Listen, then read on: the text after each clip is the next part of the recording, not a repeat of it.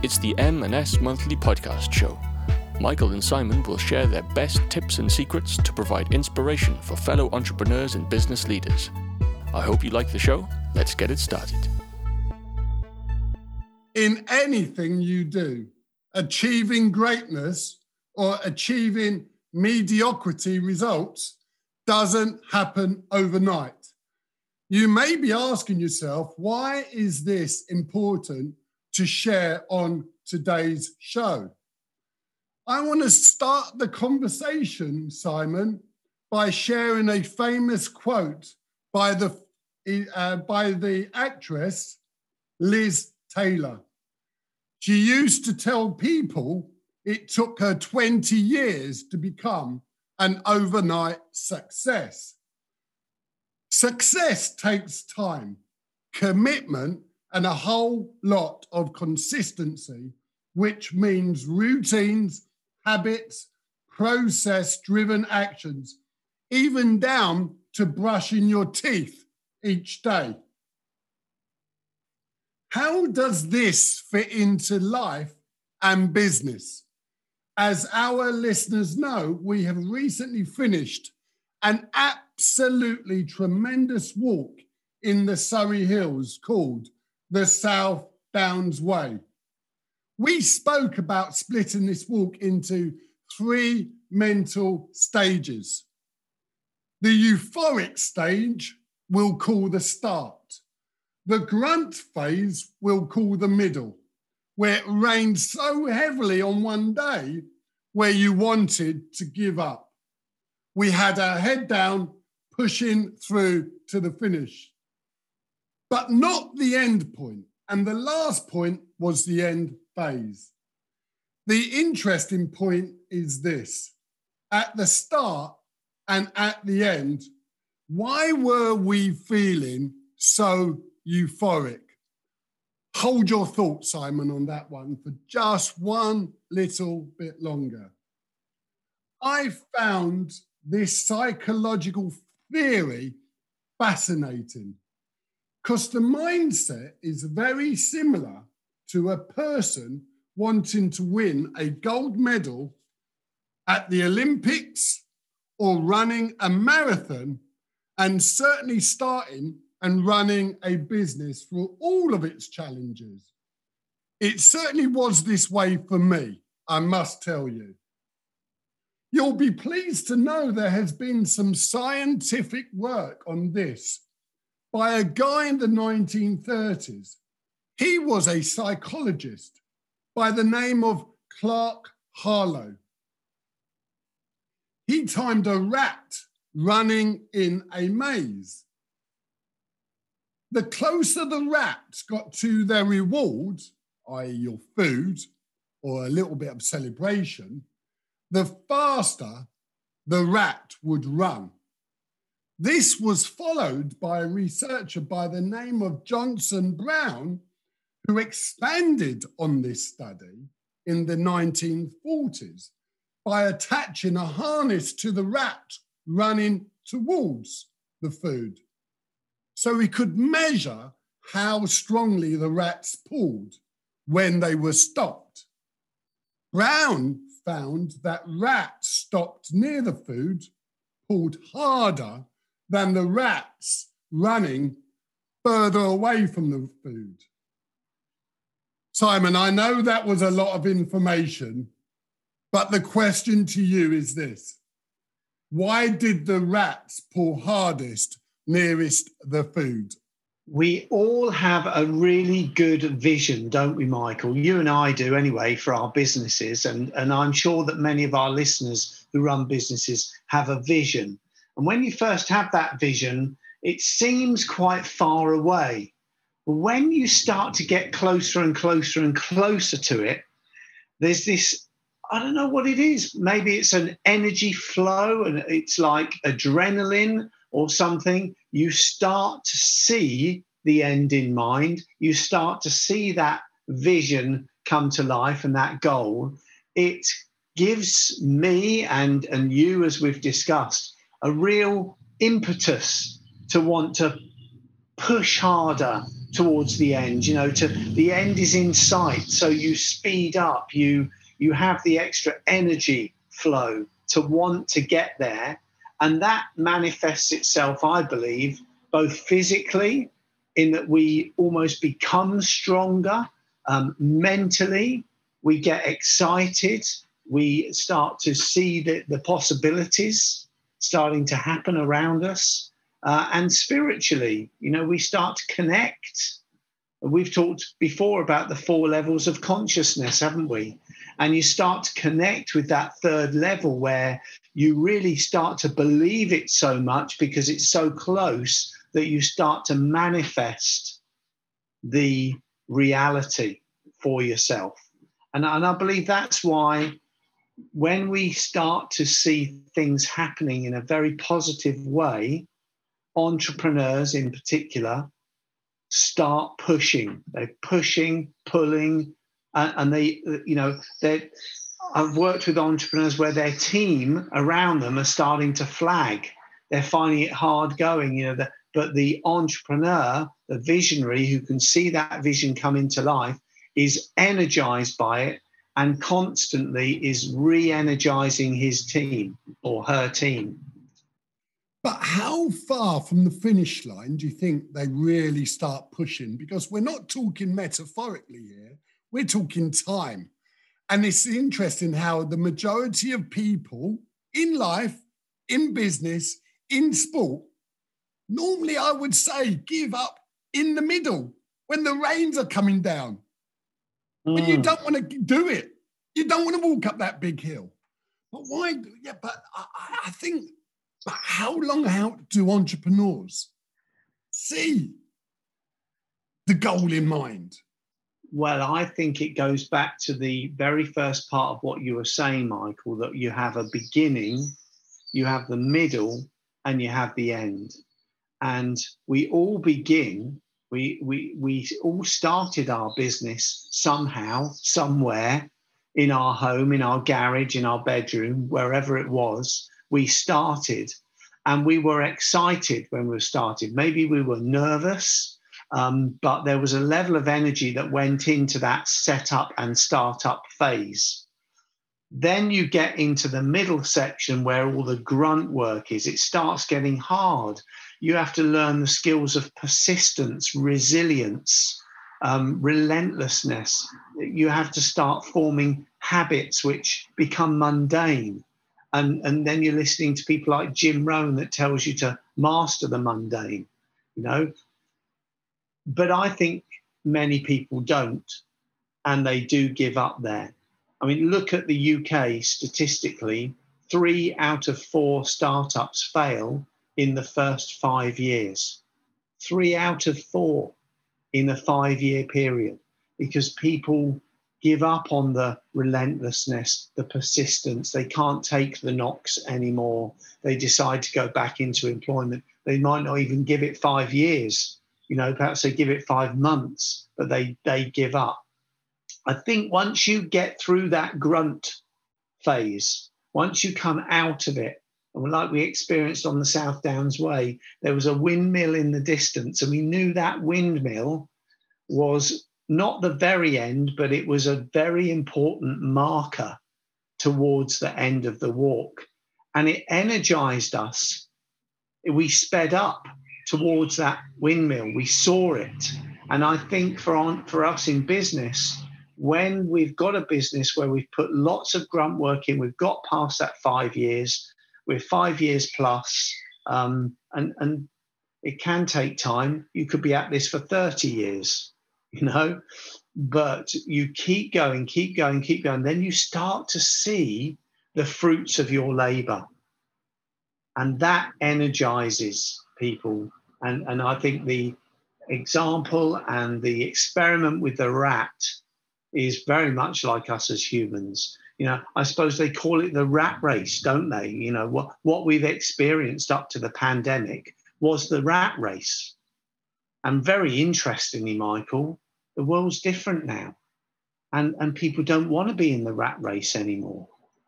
But maybe that's a different conversation or a different angle. But from a business perspective, we have to keep on going. and we have to realize our dreams. And I completely agree. But for Liz Taylor to become an overnight success, it took her 20 years. Mm-hmm. I've been in business now 20 plus years. Yeah. And how long do you give it for the challenges, the rain, the thunderstorms, the hurricanes? Because there has to be a time. And it's a really interesting conversation to have on the podcast as our fellow entrepreneurs are listening to this show. How long do they need to keep going? Because the only time failure is upon us is when you stop. Yes, that's it, Michael. It's when you stop. And unfortunately, you just can't put a time on it. You know, some of the entrepreneurs, business people I work with, they're second or third generation for a business that was started in 1908, for example.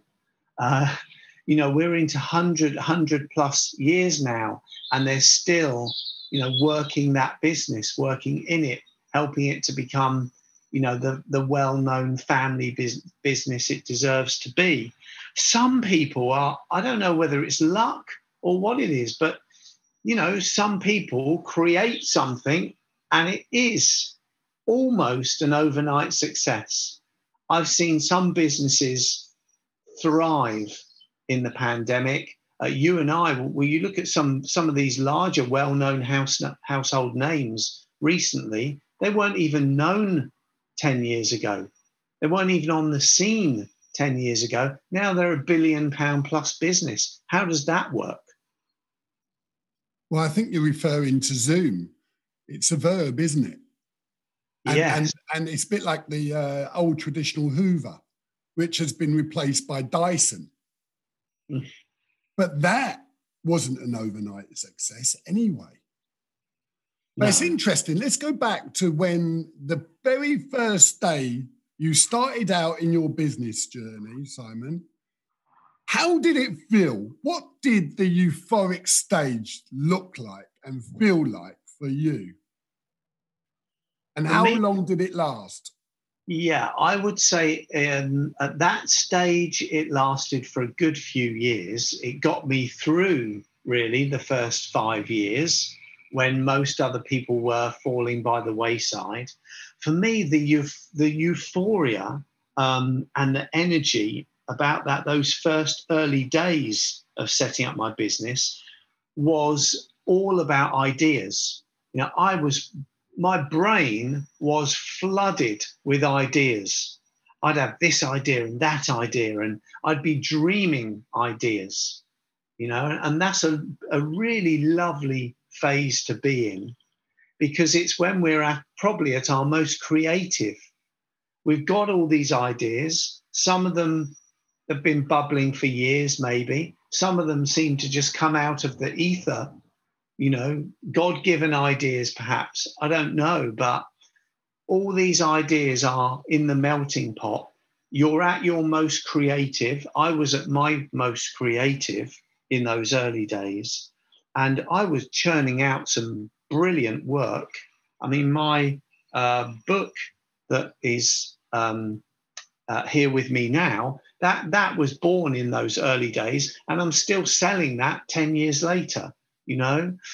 So I think it's a great phase to be in. It's a bit like when we started the walk on the South Downs Way. We started from Winchester. There was that beautiful river flowing through the town, and I can picture it now, full of rocks. It was quite shallow, quite fast flowing, a lovely walk along the bank.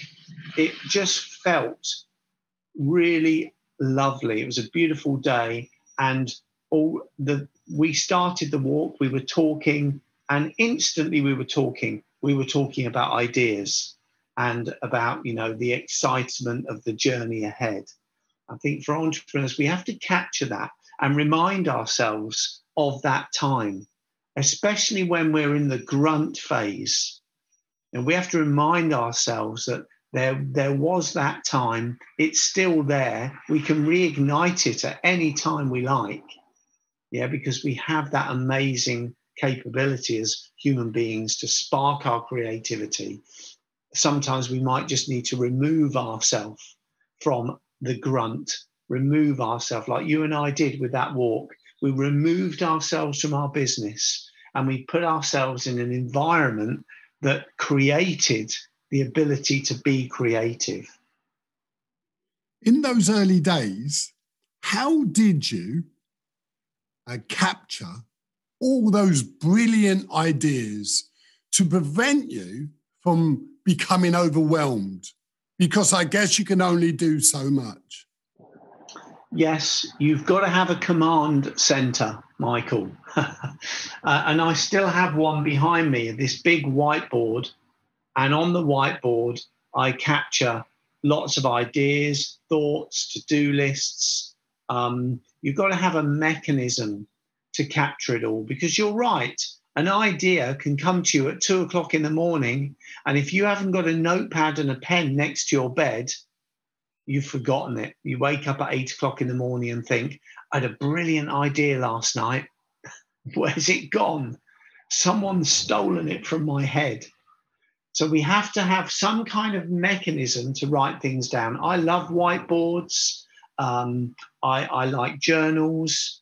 You and I both use Evernote on the phone. So I'd encourage people to have a range of things. You showed me that Google program, I can't remember the name of it now, where you might almost mind map thoughts and ideas and plans and almost link the ideas to planning, because that's got to be your next move.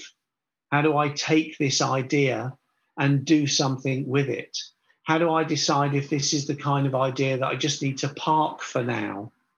Yeah. Whilst I work on other ideas, because you're right, when you get overwhelmed otherwise with the amount of ideas that you can generate, you have to pick the ones that you believe are going to lead you to where you want to be. You know, I have to say, the last time I saw you, I thought I saw you carrying a whiteboard under your arm.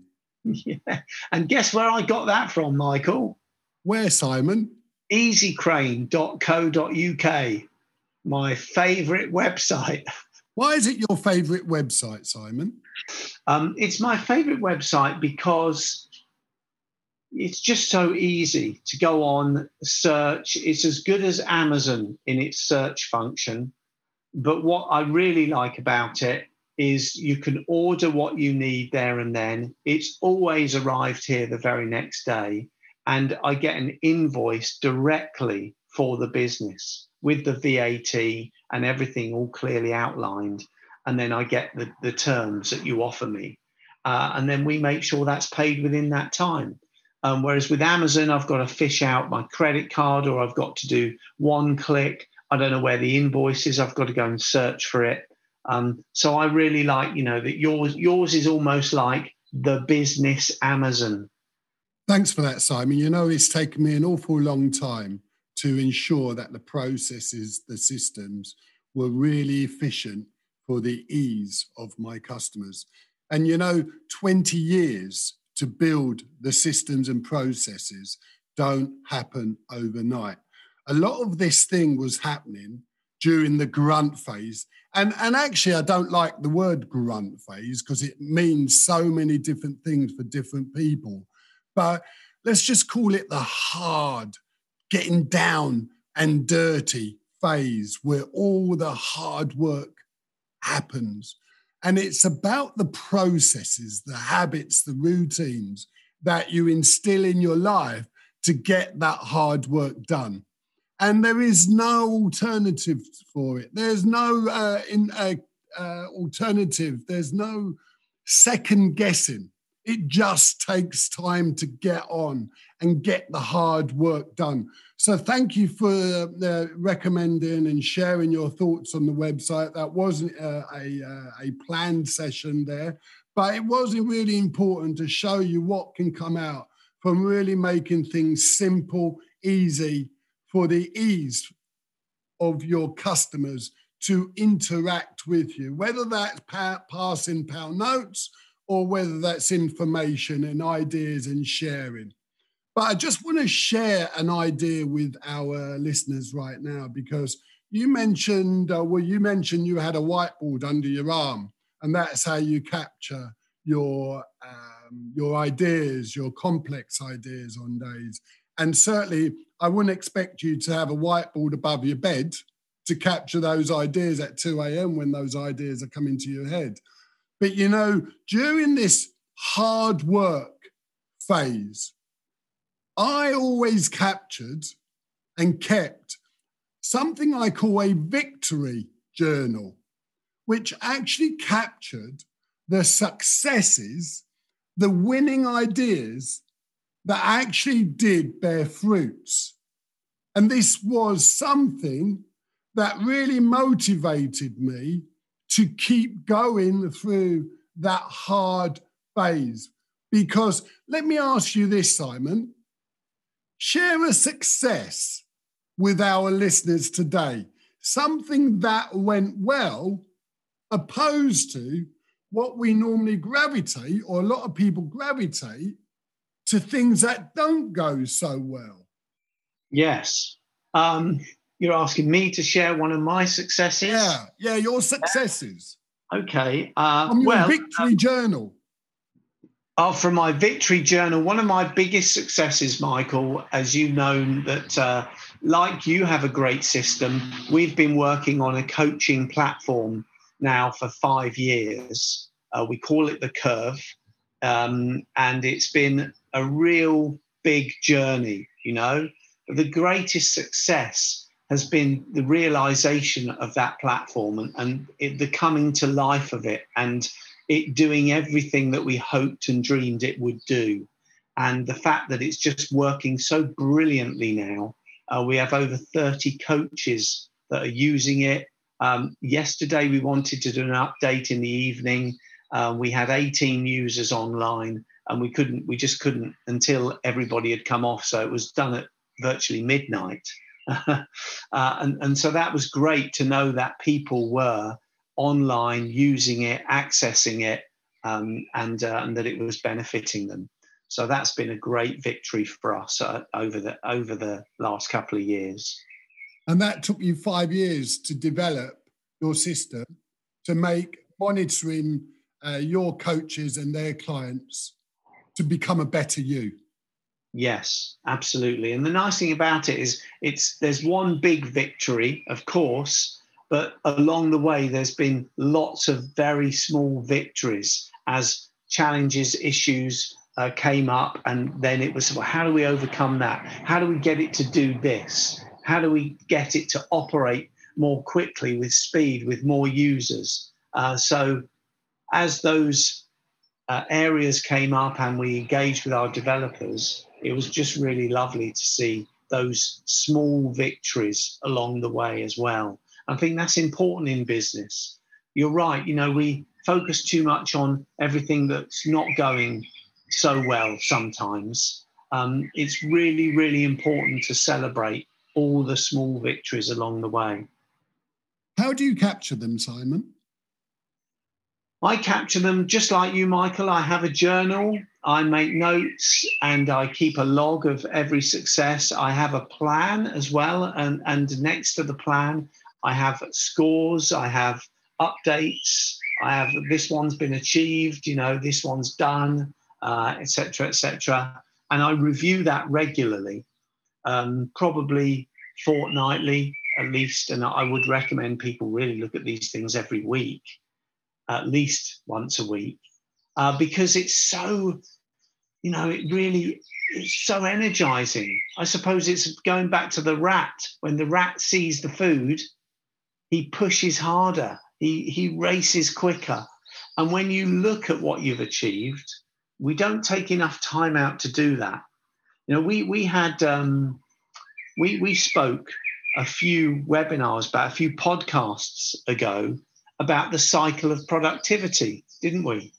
And the very important stage, which should be the very first stage, of acknowledging your successes. What were the ingredients to success? What went well? and really analyze those and take the lessons. And sometimes I've walked into businesses and we're discussing some of their challenges and issues. And then we find, to our astonishment, that there was something they were doing really well a few years ago that they've stopped doing. And the reason why they've stopped doing is that they just forgot, in a way, that that was what was making them successful, because they hadn't spent any time acknowledging that success and identifying that that was a key ingredient of their success. And if we don't know what our key ingredients of success are, we can sometimes, in the busyness of the world we operate in, forget to put one of those ingredients in. And then once we've forgotten to put it in, it gets forgotten about. And then we're less successful because we've dropped one of the very things that was making us successful. And that's why I think you should write these successes down in your very own victory journal. But as I've been a friend of yours for many years, Simon, I think one of the successes that you don't talk about as much as you should is the book you wrote. So why don't you tell our listeners why you did this book and how they can get it? Yes, so I wrote this book because I'd had a career, a very good career in NatWest. And when I left, I was reflecting on what was it that made me so successful? Why was it that for 7 years on the trot, I built teams that were seen as the worst teams in the organisation, and I was able to take them to number one in the country or number two in the country? And it was because I used what I called a toolkit of leadership concepts, and I wanted to share that with the world, really. So I put those all into a book, and it's a leadership compendium. Now, there's some of my ideas in there, but there's also a lot of other people's ideas, like Stephen Covey's 7 Habits of Highly Effective People, Ginny Ditzler's Best Year Yet. And I wanted to speak to those authors and pull their ideas into this compendium. So for a year, I traveled all around the US, meeting with these different people. Stephen Covey, Spencer Johnson, who wrote Who Moved My Cheese. And I was looking for them to give me permission to feature their work in a certain kind of way. And I got all those permissions, and it was fantastic. So I was able to come back armed with the permissions, very clear in my head what I wanted to write about and the way I wanted to feature it. And that was the birth then of the Ultimate Leadership Guide, which is the book that I have. People can get a copy from my website, simonteague.com.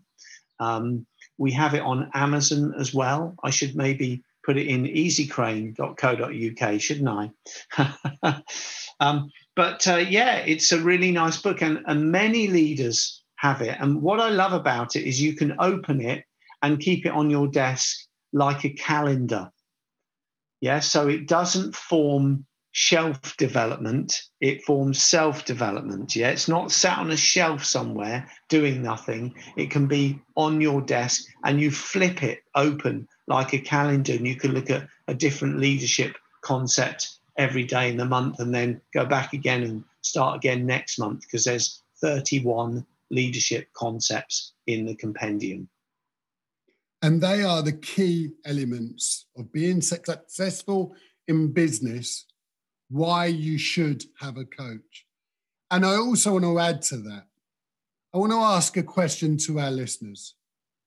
How many great innovators, thought leaders, the type of people that push you forward, have motivated you recently, and you feel really proud to be one of their dear friends? And I think, Simon, there's so much benefit that you and I get from our weekly checkout calls. So the question to our listeners is this: how many people in your network really, really powered you forward to be the best success that you can be?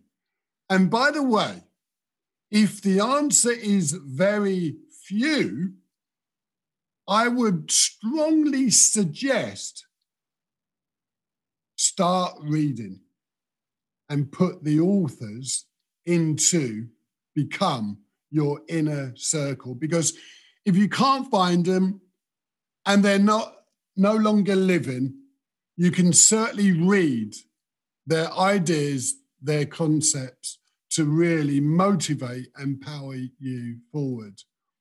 But I just want to go back to our walk on the South Downs Way now, Simon, and talk about the end point, which we did call the euphoria phase. And both you and I noticed the nearer we got to the end of the walk, our speed, our pace quickened up, just like the rats pulling harder and running faster to the food. How was that for you? Yes, you're right, Michael. We definitely felt that burst of energy, didn't we? I think what was interesting about the end was that we went the long way round. So as you do in business, the end actually was physically further away than we thought. But that didn't deter us from really pushing on. And in fact, it ended up being one of the most difficult walks. If you remember, we were walking across the Seven Sisters. Anybody that's been across the Seven Sisters will know that it's quite a challenge, but it was a double challenge based on the fact that it was a howling gale. So much so that at the top of one of the Seven Sisters, people were falling over by that lighthouse. And in fact, we ended up lying on the ground, gripping onto the grass, hoping not to be blown off the top of the cliff. What an experience. But we were so energized. I'm quite taken aback, actually, at how energized we felt as we pushed on through the wind, up and down, up and down, up and down the Seven Sisters, and then eventually coming into Eastbourne, which is a beautiful town. And as you come down into Eastbourne, you get to see the pier and the Ferris wheel there and the beach. And it was absolutely lovely. And we were really, excited that we'd had probably the most challenging walk, and yet it didn't feel like it. There were other walks where our legs were aching, we were exhausted, but we sat with a very welcome pint inside a pub, hallelujah, and really were so pleased, and so still with that level of energy, no aching limbs. It was great, wasn't it? It truly was. I have to tell you that on that day, according to my Fitbit, we did approximately 19 and a half miles. What I didn't tell you was I knew that before we started, because before we started, according to my maps and my research and my due diligence, it was only going to be 9 miles. So we doubled the distance, we sped up, we went faster towards the goal. Do you think that would have happened in the grunt phase or the hard work phase of that walk? How we went double the distance, faster toward the goal? I think we would have definitely been aching in the grunt phase because it would have taken us longer. I think there was just when you're in that phase, it's, you're trudging through. Sometimes it feels a little bit like you're wading through treacle. But when you see the end, and it's coming to that, you've got that extra energy, that really pushes you on. And I know I've said that a couple of times now, but I really just want to emphasize the point that, entrepreneurs and people in business, when they're going for something and they can see that end in sight, just keep going, and you'll feel yourself speeding up. And it's a very exciting phase to be in. I don't think we're any different to marathon runners, Simon, whereby the amount of times I've seen marathon runners after 26 miles do their fastest time towards the end of the race. In the last mile or something, yeah. And also, at the moment, I'm walking another walk with my sister, Karen, and Julie, my wife, called the Greensands Way. And through these observations, I notice my sister on each phase or each stage of the walk, she goes out of the trap at the very beginning, like a rat on meat. And at the very end of the walk, she's half a mile ahead. And this is what led me to do the research about the rats that Clark Harlow did in the 1930s. So it's really quite interesting, isn't it? How this mental state needs to be primed with learned behavior, with consistent routines to reach the end, the goal in mind. I wonder if the question on some of the listeners' lips might be, I understand that for myself, but how do I get my team? How do I galvanize the people that work for me to do the same? From a leadership point of view, or from an internal perspective? I think from a leadership point of view. How do I lead my team in such a way that I can galvanize them, get them energized, get them speeding up, get them to see that we're close to a particular objective? I think it might come down to the company mission statement. And I don't just mean a mission statement that sits on a wall that no one reads. What I mean is a group, community, a plain level community of thought, ideas, goals, winning goals that gives the team a sense of purpose, a sense of being part of something bigger that is motivating and helping them reach their individual goals. Because, with leadership, you can only lead someone if they want to be led. Yes. What's your view? I think it's a very good point. And I think underpinning that mission are understanding what are the values of the business and how can we get everybody in the business to be living those values. Again, like you've just said, having values written up on a wall is no good to anyone. How do we live them? If we build a values-based business with a values-based team who live the values the moment they will come into work and to the moment that they leave, then you've got the ability to excite, energize, and galvanize people in your team. If we go back to the story about the rats, and just to conclude today's podcast show, Simon,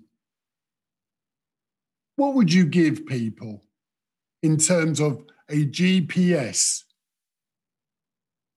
to the food?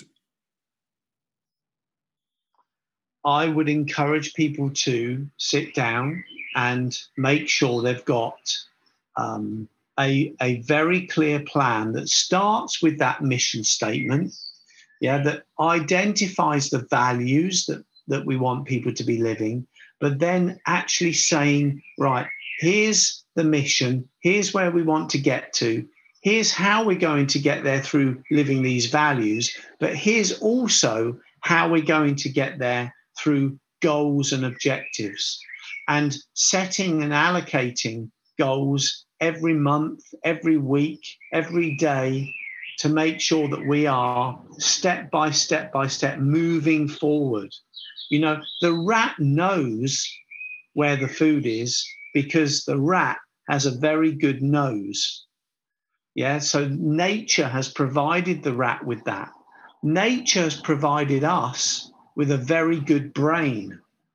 Yeah, so we have to intellectualize and also take the emotional intelligence and put that into galvanizing our team, engaging with our team, and getting them to day by day understand what their objectives and their goals are, and then to map and track those goals daily, weekly, monthly. That is our sat-nav to success. And that is where we are going to wrap up today's show on the Michael Crane.live podcast. Thank you to our listeners for listening.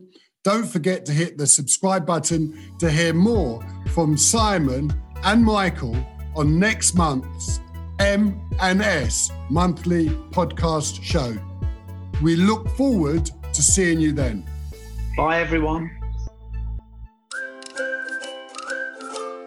Today's show has been sponsored by www.teameasycrane.co.uk. We help you build your business and grow recurring profits. Thank you so much for listening, and don't forget to hit the subscribe button. With a coach by your side, you can be invincible and nothing is impossible. But not all coaches are equal. Why is it some coaches get outstanding results while others struggle? In today's market, the very best coaches are armed with 3 powerful tools. 1. A proven methodology that works every time. 2. A mapping and tracking system. 3. An ability to prove the return on investment. Without all 3, you are going nowhere. With all 3, client impact is enormous, and the opportunities are endless. These coaches are called New Level Results coaches. Find out if you make the grade at newlevelresults.co.uk.